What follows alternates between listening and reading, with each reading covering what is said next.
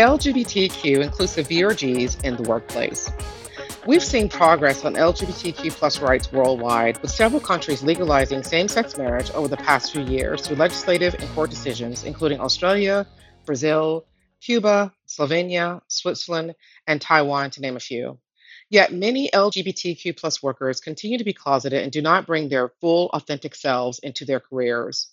More concerning, according to a recent global study completed by Statista, there are approximately 71 countries where members of the LGBTQ plus community can face criminal charges. While we have seen some advancement for equality, many efforts have fallen short. Now more than ever, we need LGBTQ plus business resource groups and allies to help cultivate an inclusive, safe, and respectful workplace for all.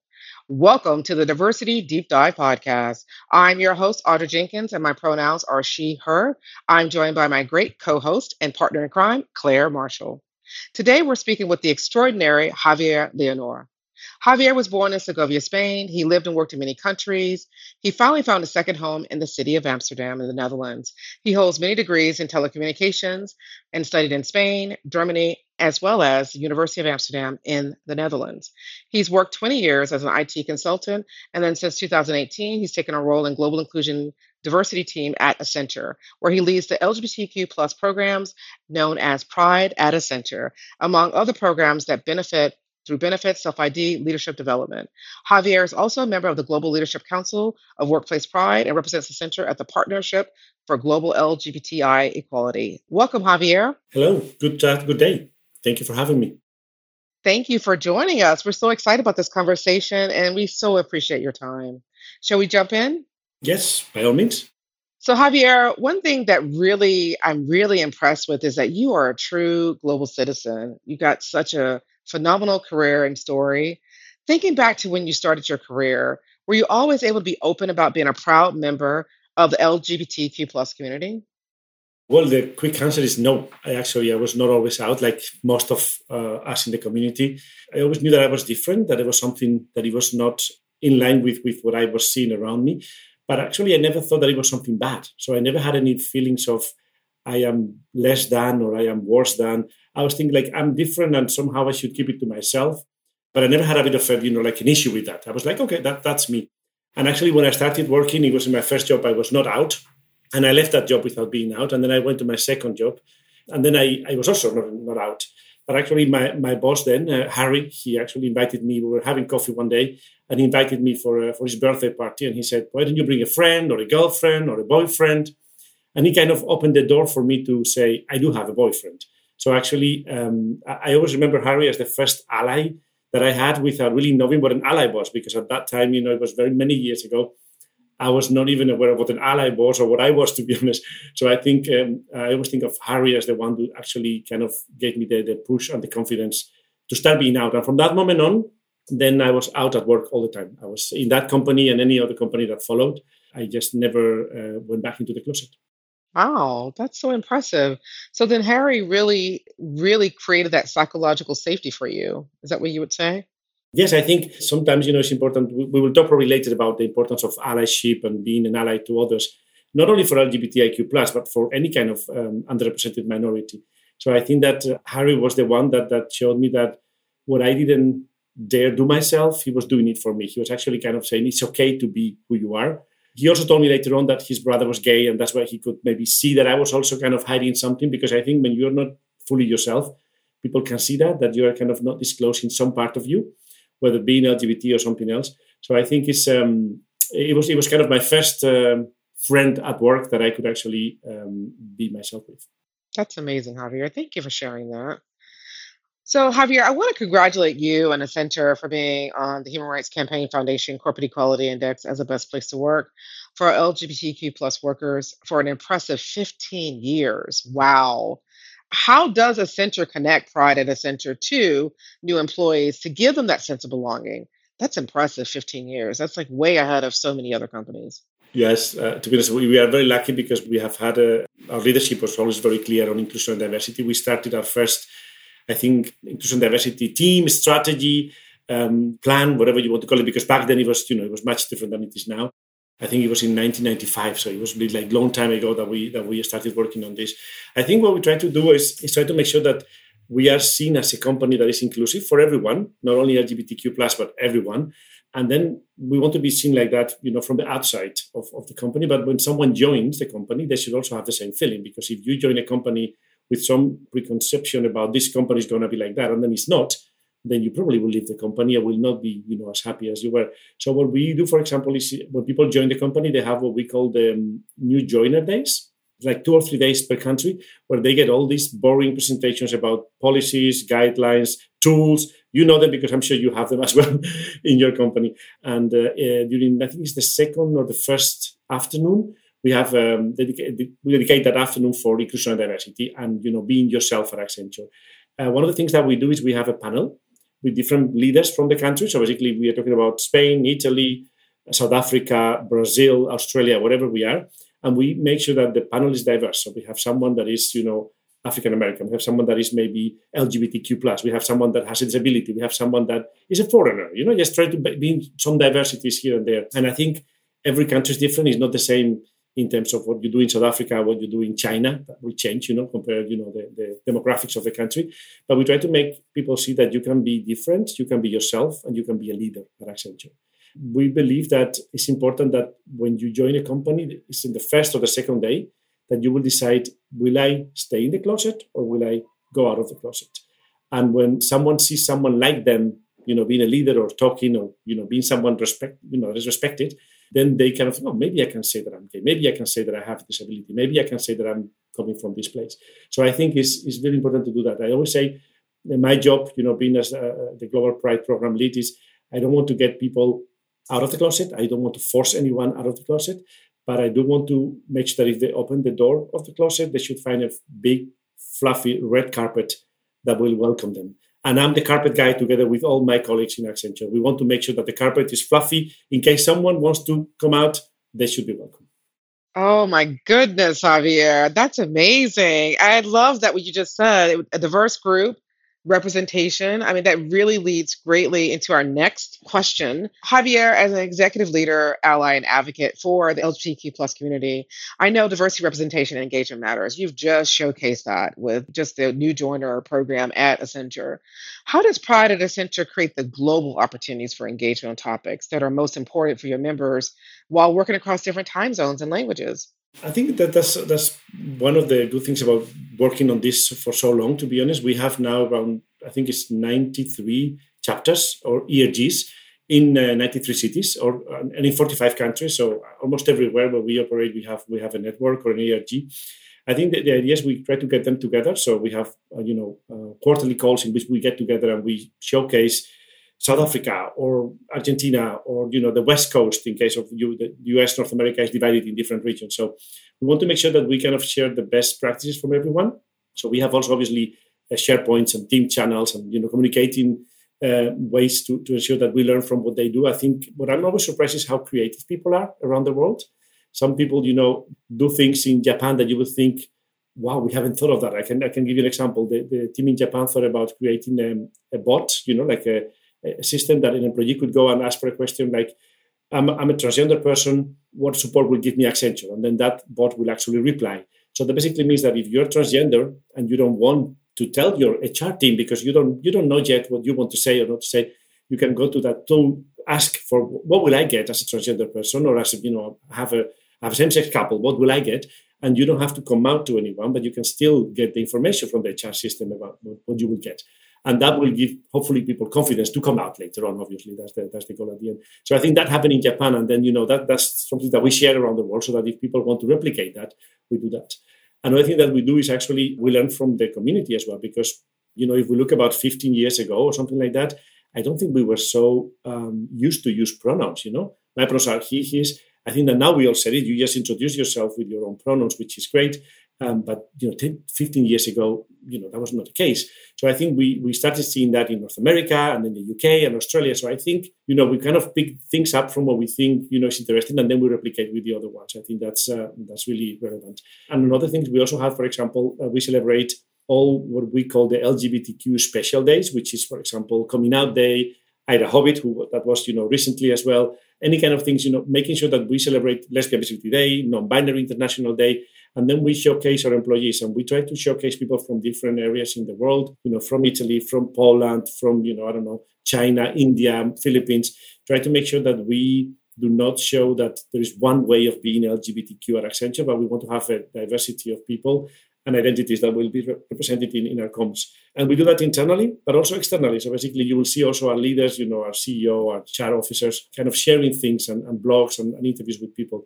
And that kind of gives an impression that we are a big family together, and we create a bit of a momentum. So when someone, sometimes you have less energy and you want to do less things, actually, you can actually chip in from someone else. We usually, for example, have a very huge group in ASG, which is Austria, Switzerland, and Germany, and they do things together all the time. So basically, when they do an event, which most of them are virtual in the last years, they will actually invite the whole 3 countries. So basically, if you do something in Frankfurt, someone from Switzerland or someone from Vienna could also join. So we try to share as much as possible. I remember once we did a drag queen event, like a fun event, just not educational, but just to have fun with the community. And it was hosted in Amsterdam. And we had people from Singapore, from India, from San Diego. The time zones, I was thinking, like, are you having breakfast or are you having a cocktail? You never knew what people were doing because and the thing is, those things bring people together because you realize actually that you have fun in San Diego or in Manila. And that was really interesting to see how everyone kind of responds to those kind of community building events. Wow. I love the analogy to family, Javier. That was it sounds like a big, diverse and intersectional family. I love that. I love that analogy. That's amazing. We try. Yeah. I went on a cruise in January and they had a drag queen brunch. And I thought, wow, we've really evolved, as a society where there's an actual brunch called the drag queen brunch. So indeed. Yeah. Okay. So thank you, Javier. That was very insightful. And I'm going to pass it now to the lovely Claire Marshall. Claire? Hi, thank you. And my name is Claire Marshall and my pronouns are she, her. Javier, one of the things that we hear a lot from employees is that they want more time to get involved. They want to be involved in a BRG. They want to volunteer their time. You mentioned you've got 91 different groups with almost 120,000 members within those groups.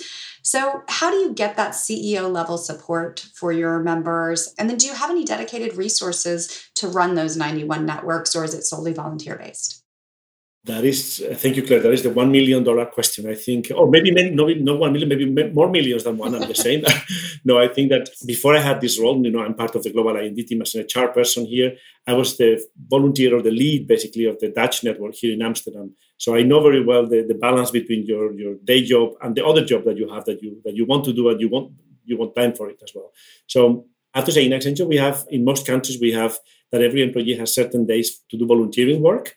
But that's not enough to do all the ERG work. So if you ask me, I think most of the work is still volunteer work in terms of people don't get time for that. They do get recognition. We have ways to recognize people and make sure that they feel valued for what they do because it's very important. But I would say most of it is just volunteering work. I think that we have lots of resources. Budget is, I have to say, we don't have millions in that respect. There's always a limit to the budget. But I think if someone comes with a good idea, there's never a problem with budget because we can go there or there or there to get it. I think the idea has to be there and has to be good and has to be impactful. So I think, this year, I'm going to repeat that. This year, we're going to launch actually an art activity, and we are encouraging everyone to talk about pride inclusion or LGBTIQ plus inclusion through art. So we're going to ask all our offices to paint things, to be sculptures, to do, mosaics, whatever they want to make sure that we engage them locally, and then we'll have like a bit of a winner. All those things cost money, but at the end, we have really great support from our leadership. And I think budget is almost never a problem. It's not unlimited, but never a problem. I think the way that the teams manage the workload, which is kind of what you were asking as well in the beginning, is that we usually have 1 or 2 leads, 2 co-leads, basically. We try to have, also diverse leadership in the local chapters. And then they usually have what I call the core team, which is 5, 6 people, maybe sometimes 10, and they kind of share the workload. So when something comes that needs to be done, it's 6 people that have to do it, and then actually that makes it easier. We also have some teams like, for example, the ASG, the one in Austria, Switzerland, Germany, or the one in Australia and New Zealand that have 30 people, 30 people in the core team I'm talking about. So basically, the people who are kind of rolling up their sleeves and doing things. And when you have 30 people, actually, everyone can participate. And the heavy lifting is kind of easier to do. So I think, again, mostly volunteering. I think we would like to maybe have a bit more dedicated time for this, but at the moment, it's mostly volunteering. Yeah. I also help and volunteer with ours as well. And one thing I learned at an Out and Equal conference was you call it, I have my day job and I have my gay job, which I really enjoyed using. And I've always found it really helpful to just share with my manager, here's how much time I expect to be spending. And they've really helped me protect that time. So because they do acknowledge how much it gives back to the business. And so having that support from your manager is key.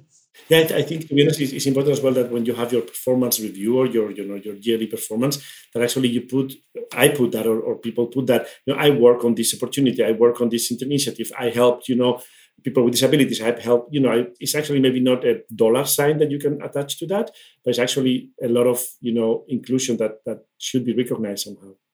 Yeah, that's great. And thinking through my work as the co-chair for our Global Pride BRG, I'm kind of curious, what best practices could you share and what makes Pride in Accenture such an impactful BRG? I think one of the things that we have really succeeded on is having allies. We have these allies, and this is a podcast, so you don't see me, but actually you have these lanyards that you probably have similar as well. And we have 120,000, more or less, 119, 20,000 allies. Basically, it means that 1 out of 5 employees, more or less, is an ally, a Pride ally. We also have allies for gender, for disability, for any other thing. But I think it's important. It's the largest group. So when you go to the office in Sao Paulo, or you go to the office in Atlanta, or you go to the office in Paris, you will see people wearing this, and you will feel at home a little bit. So I think we have been able to have global programs and global guidelines. We want to get there. We want to do that. But we have always allowed freedom locally to do things the way they want to do it. So, for example, we have been working to make sure that we have equal benefits, and that we have also gender-affirming benefits in most of our countries. And that takes time. You have to allow everything. So basically, it's not that the corporate office can dictate what things are being done or not, but we want to make sure that we allow time and room and space for people to do the local thing as well. So I think some countries will help us to review the language in the policy. You have a language in French or in German. We cannot do that from the corporate office, but the local team, the local BRG, can actually help us doing that and making sure that the language there is inclusive and is not gendered, that it's actually using the right one. They help us, for example, with some of the events that we organize. We just had an event yesterday, I think in Toronto, that we had, and there was a local team who actually did everything on behalf of a global initiative as well. So that's kind of a thing that we do. We have local trainings. I think we have a training that we love about gender identity and sexual orientation and gender expression that was created in Australia. They have a passionate team. I told you there are 30 people there, so they have enough resources to do that. They did a wonderful training, and actually all of the countries are copy-pasting that. We are kind of reusing that. And then, again, you can customize, you can change a few things, or the language maybe is not always the same, but you can do that. And some of them, like the UK or the US, we have great engagement with clients, actually. And then is where actually people start realizing, wow, it's not only about inclusion, it's about actually outside of the company and sharing your values beyond. And we have a great partnership with CVS in the US. And we have had probably, I think it's 6, 7, 8 sessions, online sessions, where actually we talk about equity for LGBTQ plus people. We talk about health, mental health, vaccinations. Different topics that actually are relevant for the community. And that's something that the CVS team, obviously, kudos to them, and our US team are doing. So I think every country, every network has a bit of a different stage of where they are, but they all manage to kind of to chip in and help where they can. One of the things that we also get is actually we have employees who are telling us, for example, this document is not inclusive for non-binary people, or this document or this tool is not allowing me to say that I'm non-binary. And then we kind of go to our IT systems and we try to improve things. So I think it's a bit of a continuous circle. We're never done. We're never finished, to be honest. I wish we were, but I think we're not. And we keep learning every day. But I think it's nice to kind of have a bit of them. They are kind of representing the community towards the corporate, organization, to make sure that we kind of listen to them and learn from them, because I think they know better what they need. I know what I need in Amsterdam, but I know what is needed in China or in India or in South Africa. So let's listen to them so that they can help us. And I think we have a fluid conversation. I think we talk a lot. I know everyone almost personally, I have to say, because before COVID, we used to have lots of traveling. So I think, and that helps, when they need something, they have a problem, they come to me. And when I have something, I go to them. And that's kind of an issue that can be easily solved if that happens. So I think communication, fluid communication, and genuinely caring for each other is key to make sure that it's an impactful group. Yeah, that's great. And certainly having that 120,000 network of allies has got to make a lot of that work easier. You know who to go to, folks who are going to support your initiatives. really has to make that work a lot more easy for you to do. Curious, just thinking more about that allyship, do you have any tips or anything for cultivating more allies into the workplace? How did you get that 120,000 and how can other companies do the same? I think that we are very lucky to be, and we lose some because people leave the company, so we have to keep making new allies, obviously.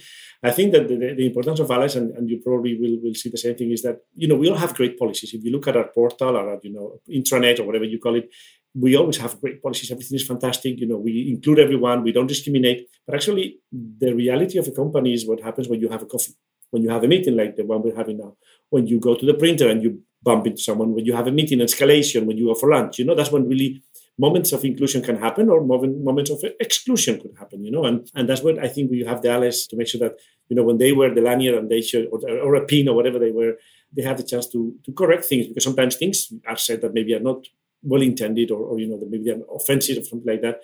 It's good for them to say, like, we always tell them, it's good to, you can do three things. If you have a situation that you kind of do not like, you can actually, if you feel strong enough, you can correct that situation on the moment and say, by the way, this is the thing that you're saying, I'm not sure if this is what you mean, but it's very offensive. Or you can maybe after that go one-on-one and say to someone, what you said last week, that was not really maybe what you wanted to say, but it was not really well perceived. Or the third option would be to report to the HR team or to the compliance team, which is one thing. And I think we keep always having the small videos to educate our allies. We just launched a new campaign called Allies in Action. And we have like 10 minutes videos in which they can see inclusive behaviors, what to do when this happens, what to do when that happens, not only for LGBTQ+, but also for disability, for race and ethnicity, for gender. So I think it's a bit of a variety. I think when people wear the lanyards about being a pride ally, I think they're saying, I'm okay with you being different, and I will stand up if someone is doing or saying something that is not in line with what we have at Accenture. So I think it's a bit of I'm okay with you being different, and I like to learn more about you. That's what it's saying. And I think having so many people doing that, that's great. I think we kind of owe that to the local teams, the local ERGs, actually. They're doing campaigns, they do lunch and learn sessions, they do bingos sometimes, as I said. So we try to kind of have local events so that they stimulate people to become an ally.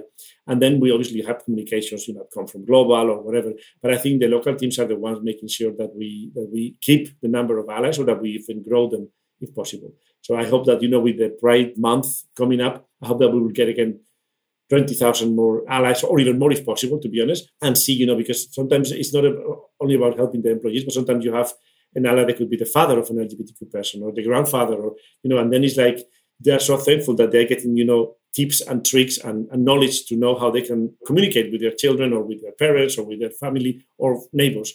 So I think being an ally is kind of a gift, to be honest, for someone that wants to learn about someone else. Yeah, that's true. I don't really think about it too much, but we do find in our own group that our allies are using us as a personal resource as well for their own children and family members, and just creating that community and that safe space that they can talk to their peers and their coworkers has been really helpful. That's really cool. One study that I became aware of recently, McKinsey and Company published a really great report called Diversity Wins, How Inclusion Matters. And it states that companies need, quote, a systematic and business-led approach to inclusion and diversity. And certainly Accenture has truly got that integrated approach. What advice do you have for companies who are just getting started in their LGBTQ plus business groups? And how can they make them more integrated and business-led? I think that's the goal, to make them, part of the business structure and, to be fully aligned with the strategy of the company, I think. But that's not how the ERGs or BRGs or networks started. It started because, you find a common group of people who have similar interests or similar, affinities, and then they want to kind of share experiences. That's what they do. I think, Accenture is a big company. We have lots of employees, obviously, and we have been creating a framework. We always have frameworks. We are consultants, so we are or nerds sometimes, depending on how you look at it. So we created a framework, and we have actually 4 stages of, let's say, ERGs. We have 4 levels of ERGs in terms of the maturity. We have what we call foundational, we have programmatic, we have strategic, and integrated, which is the one that you were mentioning at the beginning. Foundational would be, and we have them all over the place, because to be honest, what happens in New York is not the same as what happens in, let's say, Hungary, in Budapest. New York is much more advanced than Budapest in that respect. So I think we have all kind of flavors, and we have all kind of, some of just, creating contact events in which people get to know each other. And that's fine. If you have that at the moment, we just launched networks in Thailand and in Bulgaria last year. And they're at that level. They're creating community, they're creating allies, they're awareness, and that's fine for them because they really have to learn to walk. Baby steps are important. They have to take baby steps before they can run. Other ones, like, for example, the UK, Australia, the ones in the US, Chicago, San Francisco, Atlanta, New York, Philadelphia, they're way advanced. They actually create events with clients. They invite clients to a film festival. We do things together. So basically, then they're really integrated into the fabric of the business, and that's where you get. So I think we have this kind of community model with the 4 stages that I mentioned, and we kind of place them in there and show them a little bit, this is where you are now, and that's fine where you are. You don't have to worry about where you are, but just know that the next step could be this one, because I think that, again, we're talking about volunteering work. So we cannot tell people, you need to get to integrated or strategic. We have to make sure that we give them the grace to move when they are ready to move. So that's what we do. And again, I think I'm really happy. We are working to launch a couple of new ones because we're still launching new chapters. And they will be very basic. It's about, for example, having drinks during Pride at the office. And that would be a very humble start for that network, but that will be the beginning. And that's the important thing, to not stand still, keep moving. That's what I say. Yeah, that's very motivational. Thank you. I think sometimes you can get caught up of where you are and where you want to be, but starting that first step somewhere is the beginning to any journey. So I appreciate that strategy. And I'll pass it back to you, Audra. All right. Thank you, Claire. And wow, Javier, you brought some really beautiful nuggets and insights today. I'm sitting back taking notes and seeing what else we can do to elevate our strategy. So amazing. I really enjoyed your time for sure. So, Javier, one last question I'd love to ask our guests. What do you want your legacy to be that your family and loved ones remember the most? That's a nice question. I've never been asked that. So I think like what most people probably would want to read or to hear from your loved ones is like, I think it would be nice if they said that I was a nice guy, that I was a nice person, and that I try to help others. But somehow I always so I think being a nice guy and trying to help others in many ways, that's also why I like meeting you today, because I think whatever we have learned, whatever we have done wrong, happy to tell you that you don't have to do it so that you don't have to make a mistake that we made sometime, But I think at the end, I always get something like, he's the funny guy. I'm always the funny guy everywhere. So my husband is the handsome one and I'm the funny guy. And I'm happy with that as well. So I think I'm happy to do what I do. I think I love my job and I think that shows, and that kind of shows internally and hopefully also externally with you as well. But I think that I'm lucky to do what I do every day and to get paid for it. So I think that's what I think, is what I do it for. And again, being a nice guy and helping others is what I want to do. Yes. I'm going to help you rephrase that. You're not only funny, but you're also handsome. So I don't know why you say your husband's handsome. For our listeners out there, Javier, it could be a Calvin Klein model. He is phenomenal. So I don't know what he's talking about. I can verify. This is a podcast. Thank you, Claire. This is a podcast. You've got 2 people verifying that Javier is very handsome. Very charming, handsome, and just a beautiful soul. Thank you, Javier. Thank you so much, Audra. Thank you. You really brought some powerful points for us and advice for our listeners today. And thank you, Claire, my brilliant co-host today. Shout out and thank you to Tracy Goldstein, our mastermind coordinating this podcast. Also, I want to give a big thank you to our listeners globally. We appreciate your support. In the words of Jason Collins, openness may not completely disarm prejudice, but is a good place to start. Remember, when we celebrate equity, diversity, and inclusion, we celebrate humanity. Be sure to spread the word and tag our hashtag Diversity Deep Dive Podcast. Real diversity happens when everyone is actively engaged and working together for a positive change. Let's keep the conversation going. Please download more episodes of the Diversity Deep Dive Podcast. Until next time, seek out ways to make a positive difference in the world, your workplace, and community. Thank you.